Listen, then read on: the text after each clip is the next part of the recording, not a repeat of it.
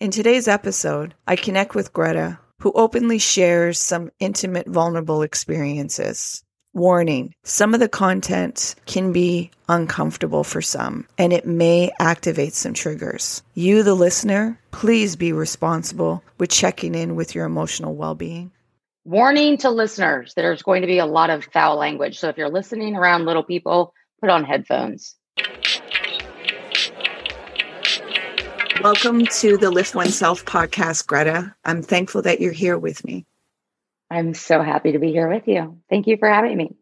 I'm nervous. Why? I hold a space of non-judgment. So sometimes things that are revealed to me, it still can recognizing it's still a fragile space that you're going into with people. I hold it with high reverence. So it makes me a little nervous at times. Wow, that's a really precious, sacred space to be in with you. And I'm so grateful for that. And I offer that back to you. And I want to just reassure you that I'm in full acceptance of everything I'm offering. Let's just see what comes up. My experience has been one of keeping quiet for too long. I think that is what my offering is. I feel it in my body right now as I'm listening to you and experiencing it. And as I feel it in my body, I realize that it's like still something that I have to practice releasing, or there's still a part of me that's holding on to the feeling or the experience of needing to be protective in some way, and which leads me to believe I need to go straight towards it even more and tell it, like that's where the power is, in the pain, is in the places where we feel we need to protect, or the places where we feel we need to keep quiet, or the places where we have secrets. That's where the magic is. That's where plant medicine has really come into my life, and has really been a unique healer for me, where nothing else could or hadn't before. How is your heart doing?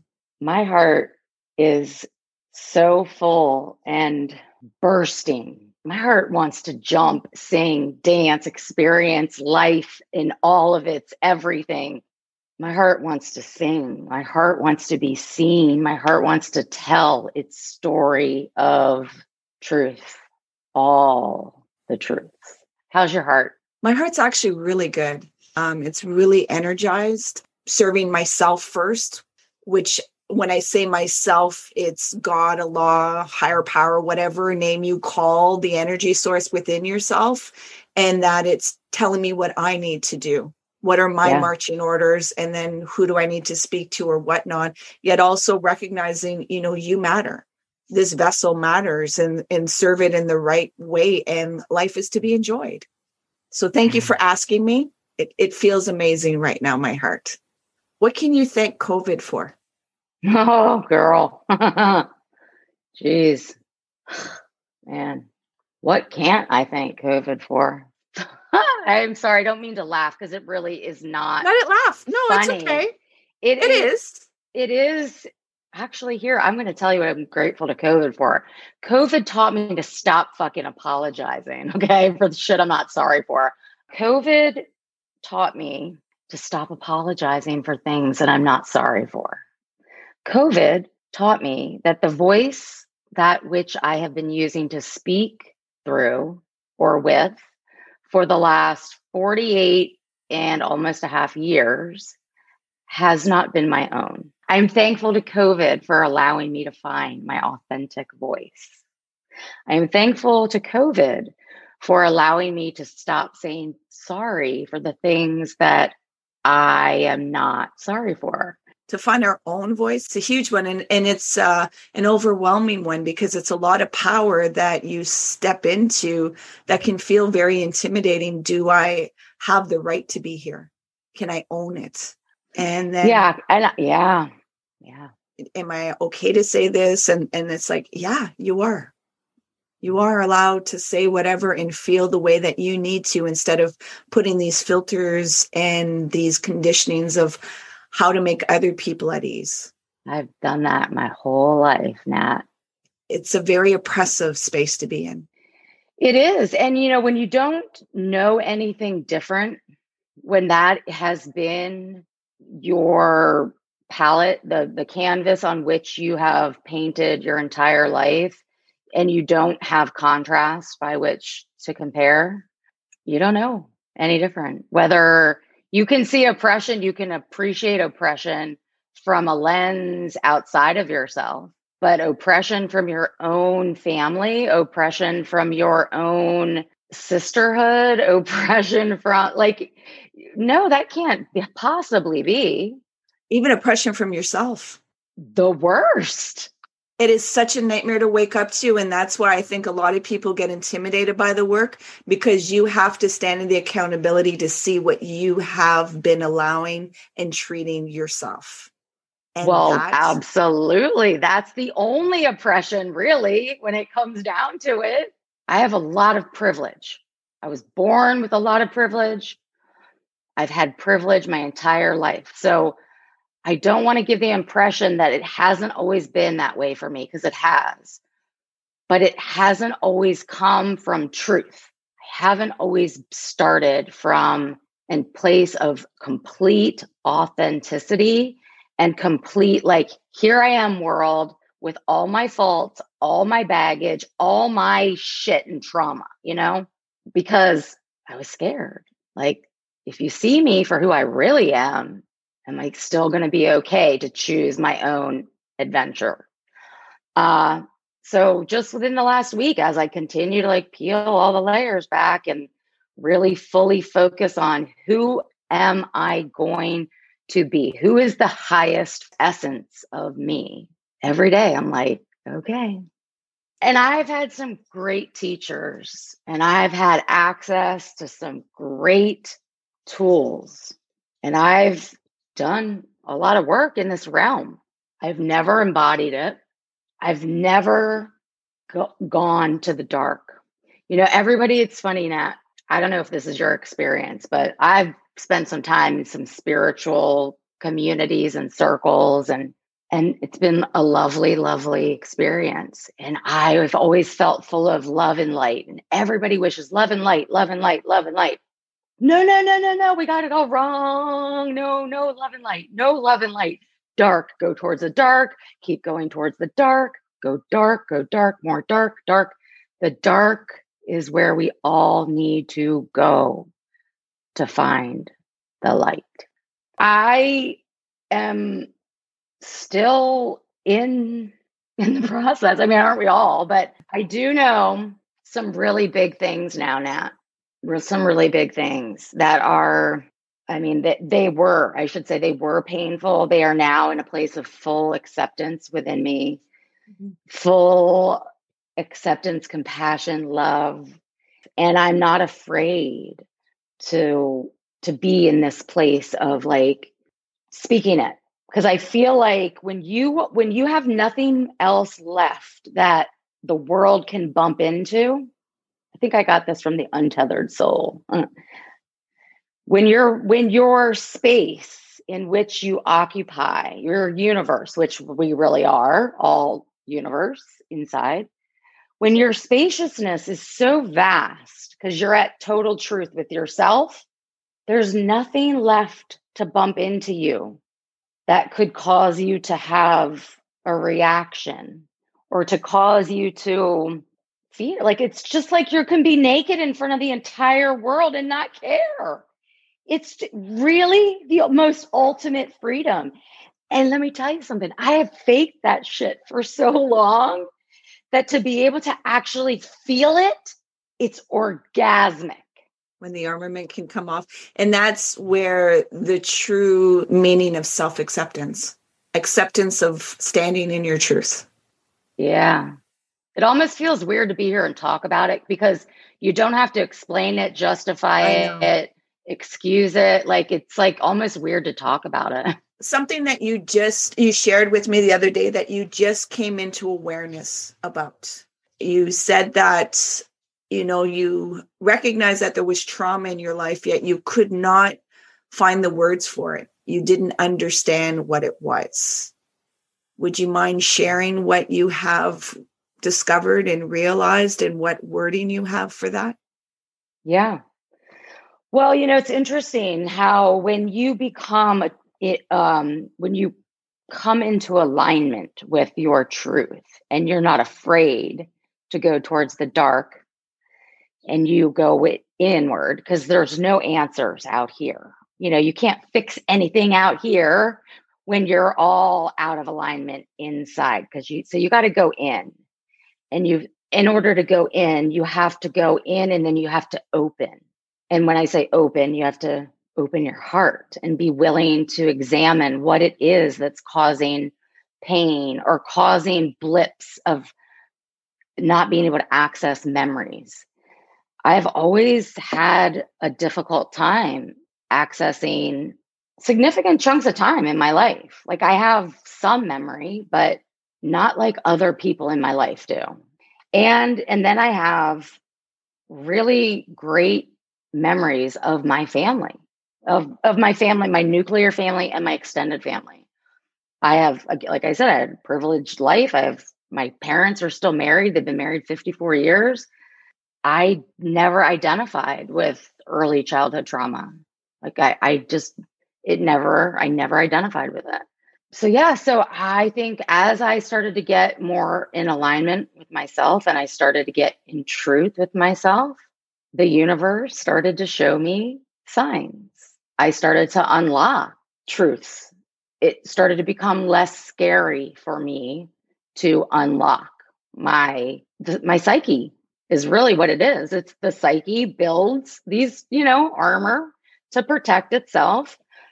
I was flipping through. This is exactly how it happened. When I was ready to know the truth, it's as simple as this. You see that you hear it. It comes to you. It literally, the answer comes to you when you're ready.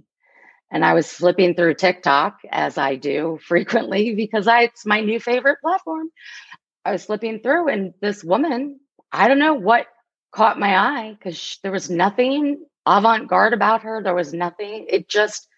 I was meant to see her video. And she said, I don't know who needs to hear this, but I experienced a type of childhood trauma that is not frequently spoken about. And it's a form of childhood sexual exploration that typically happens with children and other children of like ages, typically within families, sometimes siblings, cousins, neighbors.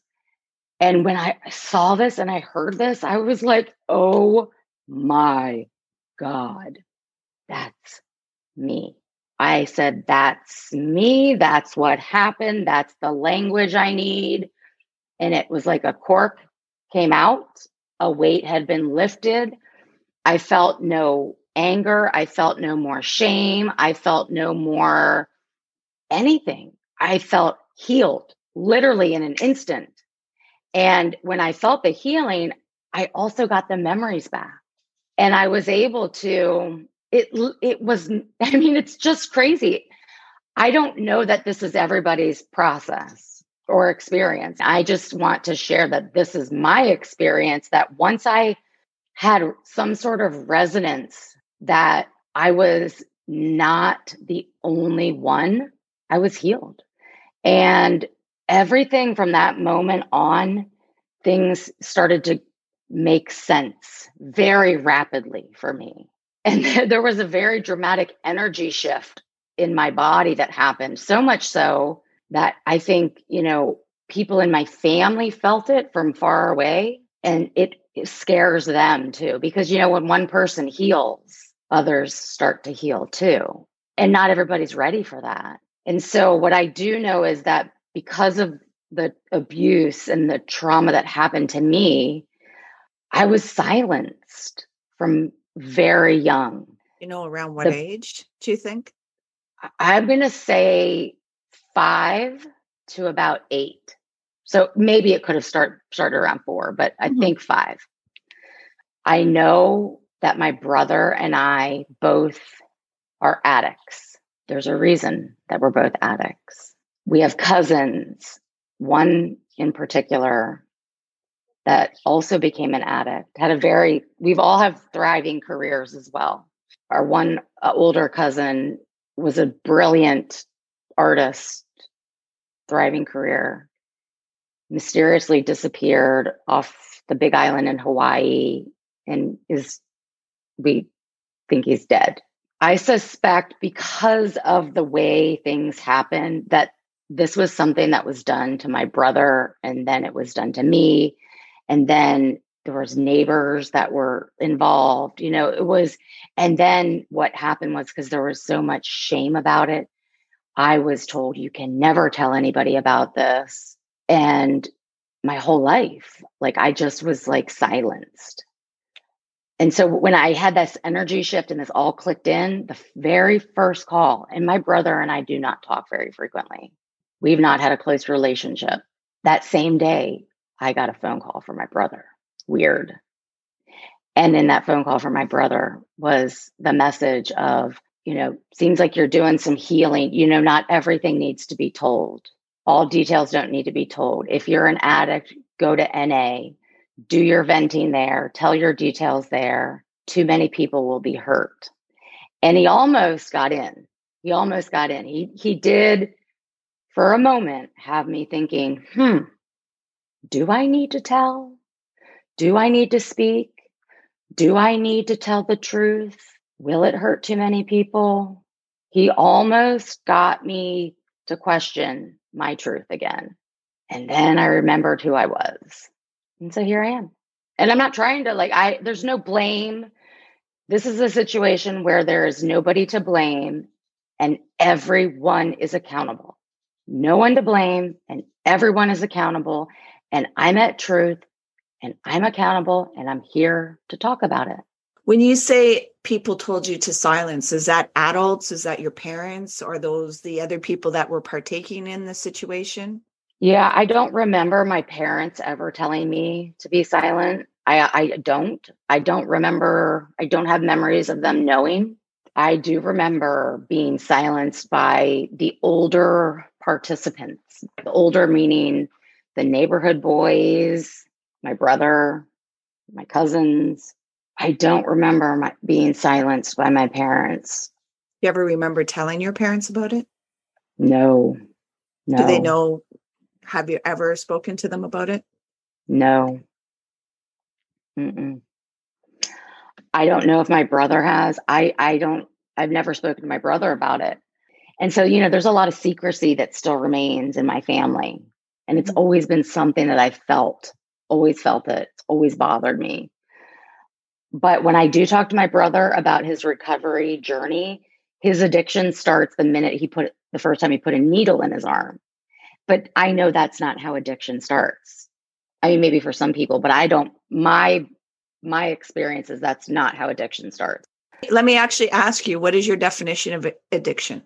My definition of addiction is a set of, this is new to me, Nat. To ask me what my definition of addiction is, I think it's it's a chosen, it sounds very insensitive, but I'm just looking at it through the lens of my own addictions.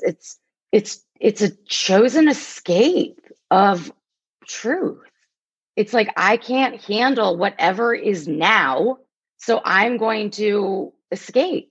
And then depending on what it is that you're choosing to escape the now might get you hooked physically. So heroin is very physically addicting. And so then your body is addicted. And that's one layer of addiction, choosing an addiction such as saving other people, enabling or codependency is a different layer of addiction. It doesn't have necessarily the same physical addictive qualities that heroin does. The habitual dependency is another layer. So I think all addiction stems from the same source, and it's the source of a hole that we're trying to fill. So yeah, when my brother tells me that his addiction started with the needle in his arm, I like, okay, go towards the dark, bro. Go towards the dark. Keep going. You're not there yet. Like I don't buy it. But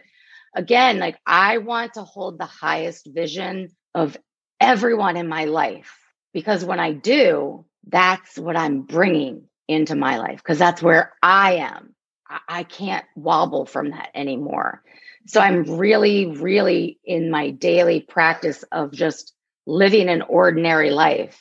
I'm not here to drag anybody through the mud or talk about anybody's wrongdoings, because their wrongdoings are my wrongdoings. And I just love peace and love, people. Like, seriously, like I might need to move out to a farm and become a hippie. That's how I'm feeling that.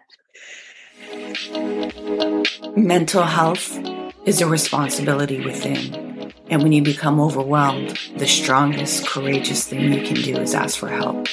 You do not have to do it alone.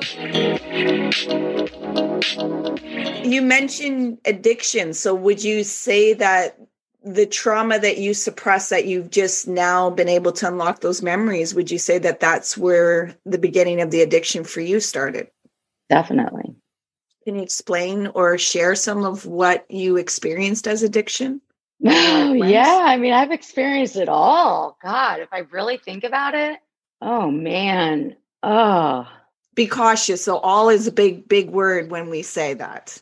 True. Yeah, just because there might be some things that you're saying you really didn't do. Yeah, I didn't. Okay, I take it back. I didn't experience it all, but I could have. No, oh boy, I started. Okay, so I think my addiction started with food, probably hiding food, comforting myself with food. Maybe before that. Well, actually, okay, so I think I started with just being silent, silencing any worry or concern. And I have a really vivid memory. I may have told this story before, of being in the back of a friend's station wagon and going to like a birthday party. And I was sitting with my legs crossed and my foot fell asleep. And my mom was in the car too, because it was like one of those things where your mom and the friends' moms together, and we went to like the movies or something. And my foot fell asleep. It was the first time I remember experiencing that sensation of my foot falling asleep. And I didn't know what was going on, but I didn't speak up. Like, I didn't speak up and say, like, why can't I feel my toes? Like, I was terrified inside. I thought like my foot got chopped off. I kept looking down and wiggling my toes. Like, okay, I know my toes are there, but I cannot feel them. I didn't ask any of my friends. I never said anything to my mom. I was so afraid. And I remember thinking, okay, I got this. Like, the worst thing that can happen is I'm going to stand up and I'm going to fall over. Like, I just went inside. I figured it all out. I had the whole plan made on my own. And I think I was probably 6 or 7. And I just had it all designed, like my way out, like the whole thing. I had all these helpers around me, friends, peers, my own age, 2 mom helpers in the front. And nope, don't trust anybody. I'm in control. I got this. And so that was probably when it started, of like the control, silence. I got this. And then it went into the eating. Then I remember in 9th grade, I had a soccer injury and had to have knee surgery. That's when I had my first taste of opiates. And then from there on, it was like anytime I could get my hands on them, which wasn't often, but anytime I could, I did. Shopping started really in college, the first time I got my first credit card. And then I had a dad that was like disconnected from his emotions, so he just paid the bills off, just paid them off, enabled. What helped you deal with the addiction? Oh gosh, I think nothing helped me deal with the addiction other than the fear of getting caught. I was so terrified of I had so much shame about who I was and what I was doing and getting found out and being discovered like for really who I was, that I would, if it got far enough, like if the addiction started to spiral too far, I would quit cold turkey. Just like I was saying, like I think it's just a pattern of repetitive behaviors. I think it's like a called pass through addiction, maybe, or Okay. something to that effect. I would just change it up for another. So stop, start, so that it would throw people off. So if people got suspicious and the funny thing is I don't think anybody really was ever suspicious, but I knew. And so that was enough. Is when you are not authentic and when you're an addict, you're paranoid. What if anybody ever finds out the truth about me? And so I would go back and forth often. The only thing I never went, well, let me see. I never went back and forth with opiates. I had a short stint of a few years. I'm not saying that tongue in cheek, but I am. That was, I did I had a couple year addiction to opiates that was a doozy and nobody ever knew. Nobody, at least as far, nobody's ever said anything to me that they knew. I was very stealthy about it because I had so much shame about it because it was at the same time, again, at the same time as my brother was doing his opiate heroin thing. How dare I take any light from him, you know? And I have always been terrified of opiates. I've always lusted after them. And if I had a doctor that would prescribe them to me after a surgical procedure, I always loved them. But I would never, ever, ever, ever choose that to fill a hole again. That was a horrific kind of physical pain to go through. How was the detox going through that? So other people that may be still in it can understand, what it is to kind of go through that birthing canal of a detox and know that there's light on the other side. Yet it's a long, meaning like a moment can feel like 10 years. And the challenges that you had to navigate through, yet you're able to tell the story on another side. Wow, it is, gosh, it's so painful. It's so painful. It's really excruciating and it's totally doable. And it's so worth it. It's very frightening. I don't know. It's scary. And I don't know that what I did was safe. I honestly, I don't know what the ramifications are in terms of physical health. Like I was so, because what I did was, it was so rogue. It was so like, I couldn't trust anybody, or I thought I couldn't trust anybody to tell the truth, to seek help. I felt like I had to go it alone. There was just not another way to do it. So I was like, all right, well, if I'm going to die doing this, like I'm going to die, but I'm going to do this. So I researched everything, spent a great deal of time figuring out the plan. There's supplements you can take. There's all kinds of natural remedies to sort of tamper the withdrawals, the physical withdrawals as you go through it. So I took full advantage of all of that and I prepared ahead of time. I also went through the experience with my 2 small young children at home with me, which I don't know if I recommend or not recommend. It just was. I can share a couple other things that I had with me while I went through it that were lifesavers. Good pair of walking shoes, a bathtub, a lot of water, and whatever your favorite music of choice is. Mine was Pink and her album Funhouse. The music to me is spiritual music, that playlist in particular, because there's a lot of energy moving stuck in your body while you're getting rid of those toxins. And anyway, find a big hill, put on your walking shoes, put on your AirPods and go sweat. And then know that there are those of us that have been through the experience and are putting out love for you. I know that by talking about this, sharing my truth, I feel energetically connected to others that are going through the experience at this moment. I just know. I appreciate that. I appreciate that honesty. And like Yeah. you said, it was your experience. So it doesn't mean that everybody having to go through detox, if you can, seek professional help and medical to help you, Yeah. because there is a big strain on your heart, your nervous system, Sure. even the brain. Therefore, if you can seek medical help, that is the best way to assist you to navigate through that. And MAPS, there's medically assisted psychedelic therapies out there.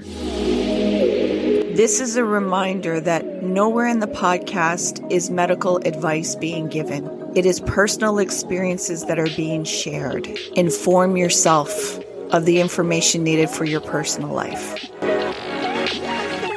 Can you share your experience with plant-based medicine? Yes. My experience with plant-based medicine started in college when I started smoking marijuana, but that wasn't really, I didn't call it plant-based medicine back then. That was a different experience. What we're really talking about is psychedelics. A couple years ago, my husband and I went to an ayahuasca ceremony. It was here local in California. It was a woman from the country of Colombia. She came and brought a shaman and his wife, Abuelita, and we did 2 nights of ayahuasca ceremonies. I knew I wanted to go and do it and experience it and see what the medicine had to show me. And I went and we set clear intentions. And my husband had this amazing healing experience where he was able to heal a lot of his traumas.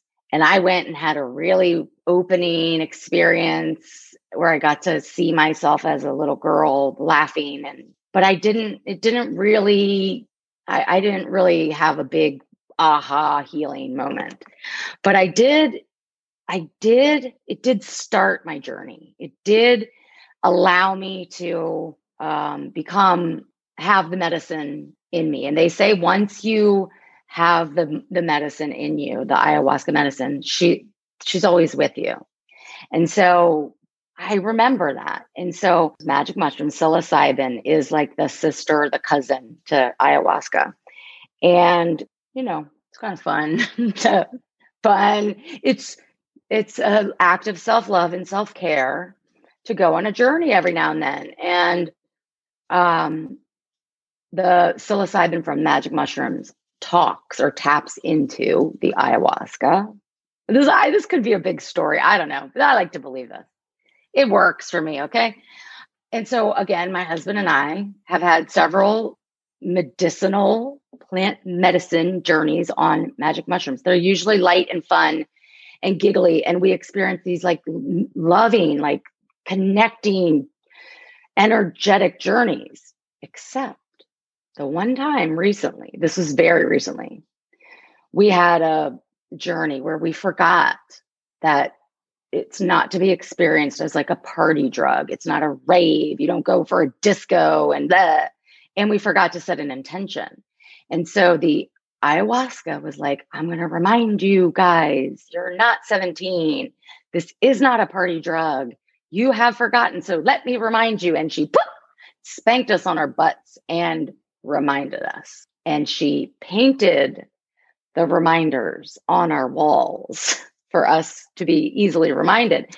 For somebody like me that was so closed meaning closed in the heart, that had built like just walls upon walls with moats and just brocades. I mean, I just was so closed. Having a plant medicine to help me connect with something bigger, an energy that you can actually experience, was so helpful.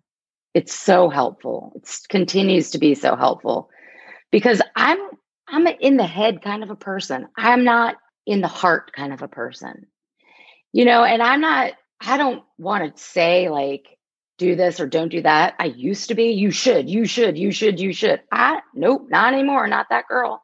My experience has been that I'm going to tell the truth. I don't trust people that haven't done psychedelics, to be honest. My husband and I both say this. Like, if you haven't seen, if you haven't felt, if you haven't, especially people who claim to be woke, like if you claim your space and say that you are of oneness consciousness, but you are afraid or you are judgmental or you're not open to plant medicine, I'm calling bullshit on you. Simple as that. So I won't say I don't trust people that haven't done. I just say that I am calling bullshit. Perhaps you're a little bit skeptic of them. Perhaps. There may be some things that they aren't aware of because they are stopping themselves from fully experiencing other dimensions. You just can't, once you know things, you can't unknow them, Nat. That my answer, once you see, you can't unsee. Yeah, exactly. And there's a point of, I was like, it happened, I think I shared it with you last week when I was like, I was on my Peloton and I was like, oh my God, I think I have to break up with my Peloton. Yeah. You can't unknow what you know. Mm-hmm. And then I made peace. That's when you can choose to come into acceptance. Yeah. Or you can go on, choose to ignore, I guess. Yeah. But you can't ever unknow what you know. Imagine that you're 18 years old and you have 3 words to tell yourself. Only 3 words. What would they be? Love yourself first. We're not taught that much when we're young. Love everybody else. Yeah. What are your triggers, or do you know your triggers? Do you have any more triggers? That's a great question. I've been really watching lately to see where how vast my space has gotten. My triggers are within me, by the way. They're not anybody on the outside. Yep. My last trigger moment, I'm triggered by myself when I don't speak up about money. When it has to do with when I feel like I am being taken advantage of, but I allow it to happen for some reason. That's a hard one for me to say. No, you're not. Like, no is a complete sentence. We all know this. And for some reason, that word is very difficult to come out of my mouth to certain people. So I'm practicing that a lot lately. I do it in the mirror. I do it when I brush my teeth, when I'm in the car, just like, no. Like I practice. It's kind of fun. I still haven't mastered the correct timing. I don't know. I'm still working on that one. Let me see. Yeah, I mean, all triggers point back to the things that are within my control, the boundaries that are difficult for me to set. Your triggers get activated when you see reflections with your children. Oh yeah. But yeah, girl. Yeah. We might have to have like a weekend long podcast for this shit. Is there anything that you would want to bring forth to the listeners?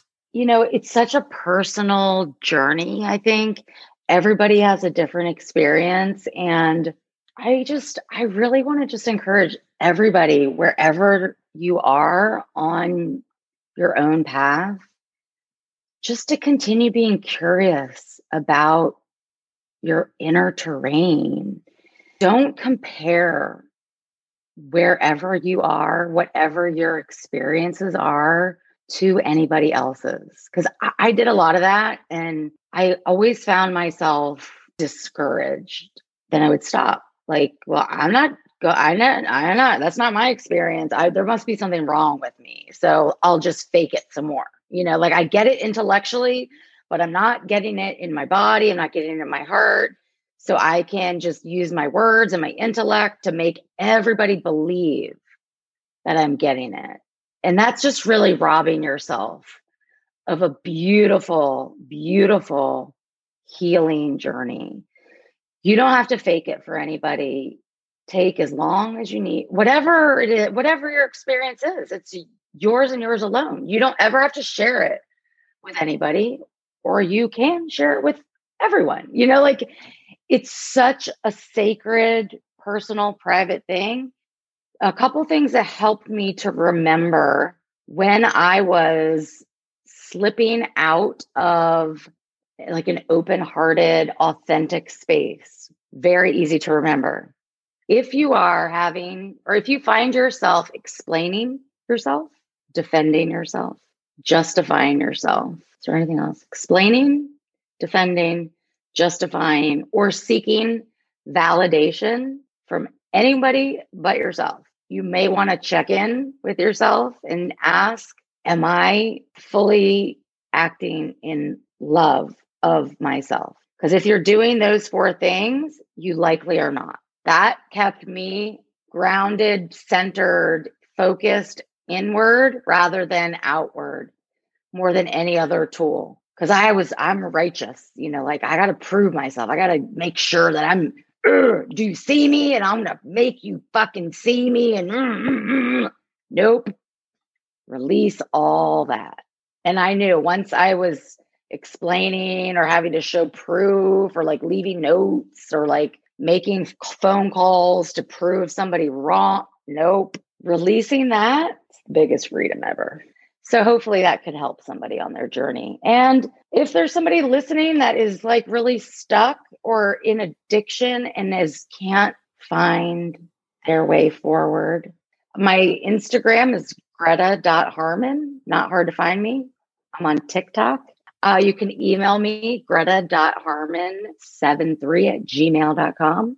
Thank you for being on the podcast and being so open and vulnerable and trusting me with your story and allowing others to have a peek into the inner work that you do. I really appreciate you, and I'm very grateful for you, Greta. I love you. Thank you for having me. Thank you for making it all the way to the end. And as I mentioned at the beginning, this conversation may have brought up triggers, discomfort. Know that there's help out there. And the strongest thing you can do for yourself is to ask for it. You don't have to do anything alone. I appreciate you being here and sharing the space of conversation so that we can erase the stigmas surrounding mental health. Please subscribe to our podcast and where possible, leave a review. Until next time, remember, be kind and gentle towards yourself. You matter.